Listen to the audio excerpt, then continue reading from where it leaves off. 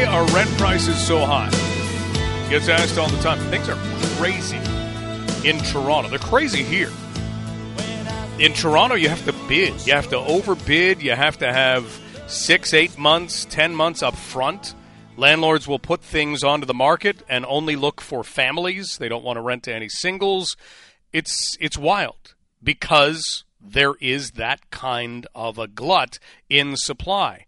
So we're going to talk about this from the standpoint of adding students, which happens at colleges, universities. We've seen it happening in colleges, especially international students. And we'll talk with Dr. Mike Moffat about that in less than 20 minutes. But I want to hear from a student who has come to London to study and just talk about what they have dealt with in trying to find housing. Maurico Prado is a student at Fanshawe College, and here is his story as an international student studying at Fanshawe. I grew up in El Salvador, which is a country located in Central America, right below Mexico. And if you asked anyone in London for a lot of facts about El Salvador, I bet you we would start the struggle immediately unless somebody maybe has been there. So conversely, if you're living in El Salvador, how do you even find out about London? How do you find out about Fanshawe College? I found about Fanshawe College because I was looking to get like a good degree in journalism, and I heard a lot about searching online that Fanshawe has one of the greatest careers and opportunities here. So that's why I decided to come here. But when I started looking for a residence in here, it was tough because the prices are way too high. So at the end of the day, I got like a pretty not solid deal, but a good deal in the building that I'm living right now. But that's why I opted there. So let's talk about that. You decide, all right, I want to come to London, Ontario. I want to go to Fanshawe College. I want to get an education in journalism. So that seemed to be a relatively easy part. And then what was it like when you started looking for a place to live? When I started looking for a place to live, there are a lot of landlords that were asking for a group of people, right? So that was the hard part because, as I was telling you, I'm from El Salvador, and I at that time I didn't know anybody from here. So when I started looking for an apartment or even a house or a room, they were telling me, so this room is $800, for example, but if you find someone else, you will be paying $400. So half and half, right? So it was hard because as I was telling you, I didn't know anybody here. So if I wanted to move alone in here, I would have to be paid $800.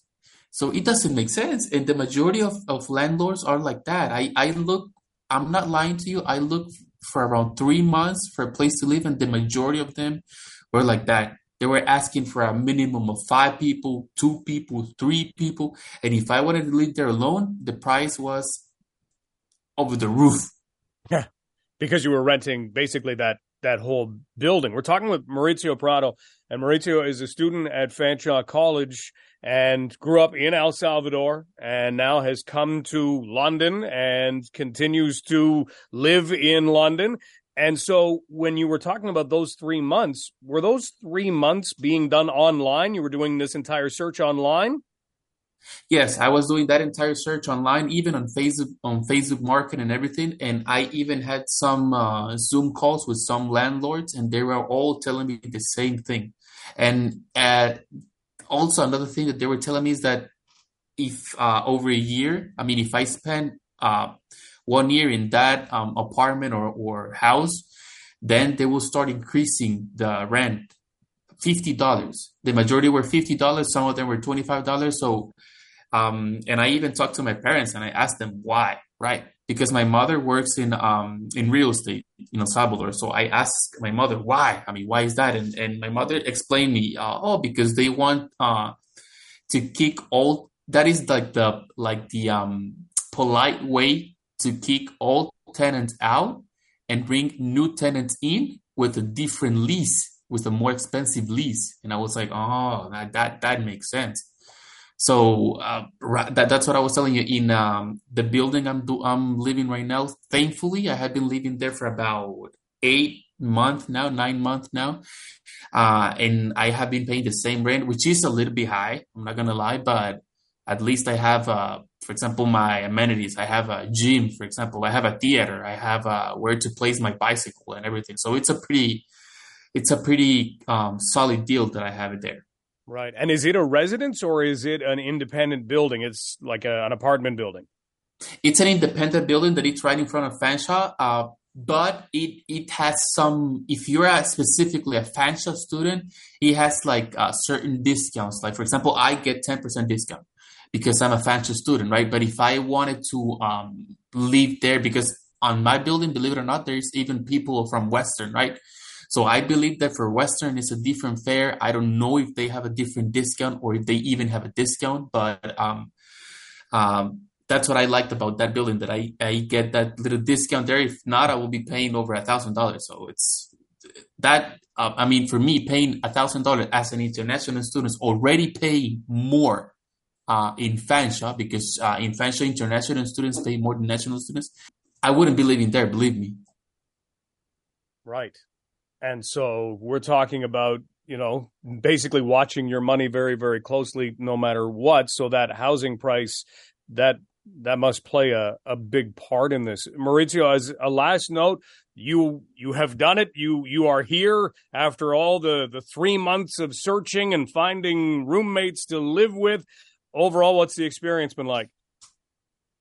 Well, my experience has been really good, because usually the landlord is the one who takes care of the people who are around me, in my roommates. But now, right now that I'm in Foundry, I have had 4 different roommates, and the building usually takes care of them. I mean, the administration of the building, and my rent is the same. That's what I like. So I don't have to be worrying about looking for a new roommate, finding a new person, convince that person to go live with me, and all that. So it's when you have a job, when you have a program, a career, and on top of that, you have to be looking for all those extra things, looking for another person, looking for convincing someone, investing time in getting someone to live with you. It's time consuming and it's energy consuming. So I feel that I won't be doing this good in my program, which is the main purpose I came here to Canada, if it wasn't because of this. Mauricio, thank you so much for the time today and for describing how you have been dealing with coming to London and finding housing. Really appreciate the time. Thank you so much. Maurico Prado, Fanshawe student from El Salvador. That's his perspective on what it's been like. So you get the idea from the student perspective. Now, let's look at the impact that a number of students coming to London, which is great. I mean, you want to have top college, university facilities. You want to have that in your city. We have that in this city. It attracts a lot of people. But at the same time, that is making things difficult on the rental market. That's next as we continue.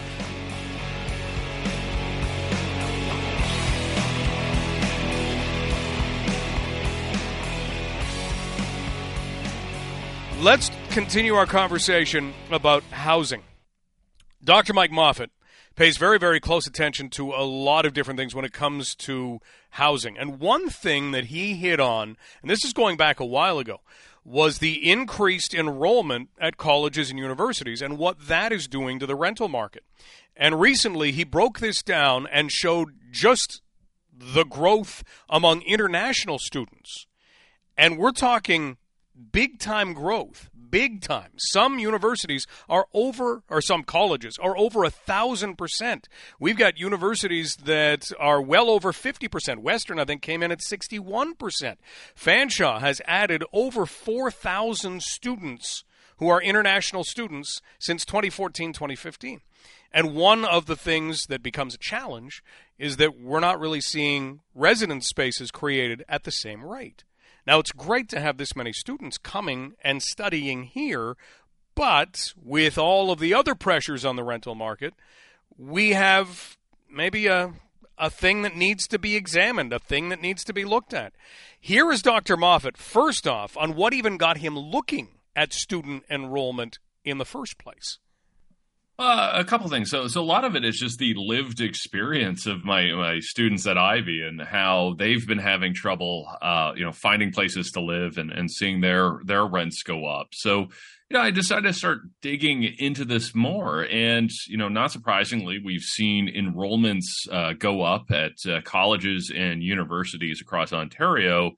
And, what we're seeing is rents tend to go up faster if they're near a college or university. And if you look at the time of year when rents are going up the fastest, it tends to be around August, September. So, when students are signing their first lease. So, I wouldn't say that's the only thing causing rents to go up. There's a lot of other factors, but certainly the speed at which universities and colleges are increasing their enrollments, particularly their international enrollments, because about 0% of international students stay home and live with a parent. So those are all students that need somewhere to live locally.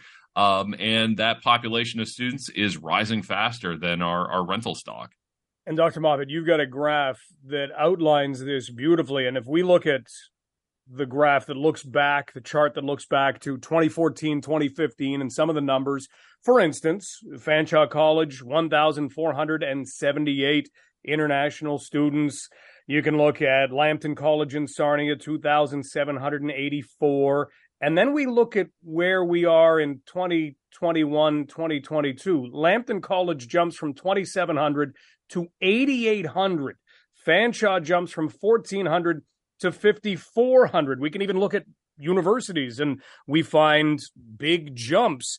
And when we look at those numbers, do we maybe not think that, all these people are going to need places to live? These jump off the page. Yeah, it's pretty remarkable that in the last 7 years that we have data, international enrollments at the university levels have almost doubled. We've gone from about 48,000 to 92,000. But where the real activity is at the college level, that we've gone from 33,000 international students to 114,000. So a 240% increase. And there's just some massive, massive jumps across the province. So you have places like Northern College, which is a college in Northern Ontario. They had no international students, or they reported no international students 7 years ago. Now they have over 3,000 after they've opened a branch campus in the GTA. So you're starting to see this, that you're starting to see big increases in international enrollment. And what you're also seeing is a number of colleges open branch campuses in the city of Toronto, in Mississauga, that cater largely to international students. And again, it's causing because they're not building student residences, it's causing some strains on the local rental markets. And there's one of those keys. I mean, if we had all of the students staying on campus, no problem. But that isn't the case, is it? We're not seeing that keep up in the same way, are we? No, we're certainly not. And particularly at the college level, that traditionally most colleges haven't built student residences. I mean, we call them community colleges because historically they house people already living in the community. But that's, not so much the case anymore. And what's happening is that investors are buying up single family homes and turning them into student rentals. So, I'm a native Londoner. I spent the first 11 years of my life in the neighborhood by Tweedsmuir Public School, Hamilton and Gore Road. And now if you look at real estate listings for that neighborhood, which isn't even all that close to Fanshawe, but it talks about how, a sales listing will say, well, you could rent this out to Fanshawe students and make, so much for renting out the bedroom. So it's not only causing pressures on the rental market, but, now first-time home buyers are having to compete with these investors who are converting homes into student rentals. We're talking with Dr. Mike Moffat, founding director of Place Center. And we're talking about just increased enrollments, which, hey, I mean, colleges, universities, you want to welcome as many students as you can. And certainly students are given the choice. They can go anywhere they want to. And it's nice to see them picking whatever institution it is, whether it's in London or outside of London. But this is certainly showing maybe an area of what we're considering in terms of the factors for rental units and for real estate, Dr. Moffat, that maybe doesn't get talked about a lot. Do you see it in other places? Is the conversation growing? It's starting to happen. It was essentially off the radar, I would argue, even as close as to 3 months ago. But there are discussions starting to happen. And in fact, the immigration minister at the time, Sean Fraser, a couple months ago, was asked about this by the Toronto Star. And he said, well, actually, this is something we should probably look at, make sure this growth is sustainable and not causing too much pressures on the housing market. Well, the interesting thing is Minister Fraser is now our housing minister. That was just announced last week. So, yeah, I think this is starting to get looked at. And I think now at the federal level, we have a housing minister who really understands the international student file since he ran it for a couple of years. Well, hopefully that presents a positive and we can look for some solutions, because you're right. You can point to the increases. You look at adding, even if it's 1,000 students in whatever city we're talking about, even if they're living 4 to a room or 4 to a home or 4 to an apartment, that's still 250 rental properties that are being used that weren't being used before. And it's not hard to do the math to realize the kind of pressure that that's putting on everything. Dr. Moffat, thank you for always presenting data that jumps off the page at us, because this certainly did. Really appreciate the time. Oh, thank you for having me.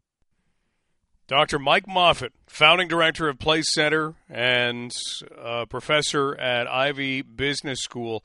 So those are the numbers. And if you look at Dr. Moffat's Twitter feed, X feed, whatever it is now, you can go back and you can actually see those. In fact, what I will do is retweet them right now. You can find me at Stubbs 980 if you want to see them, because they do jump off the page.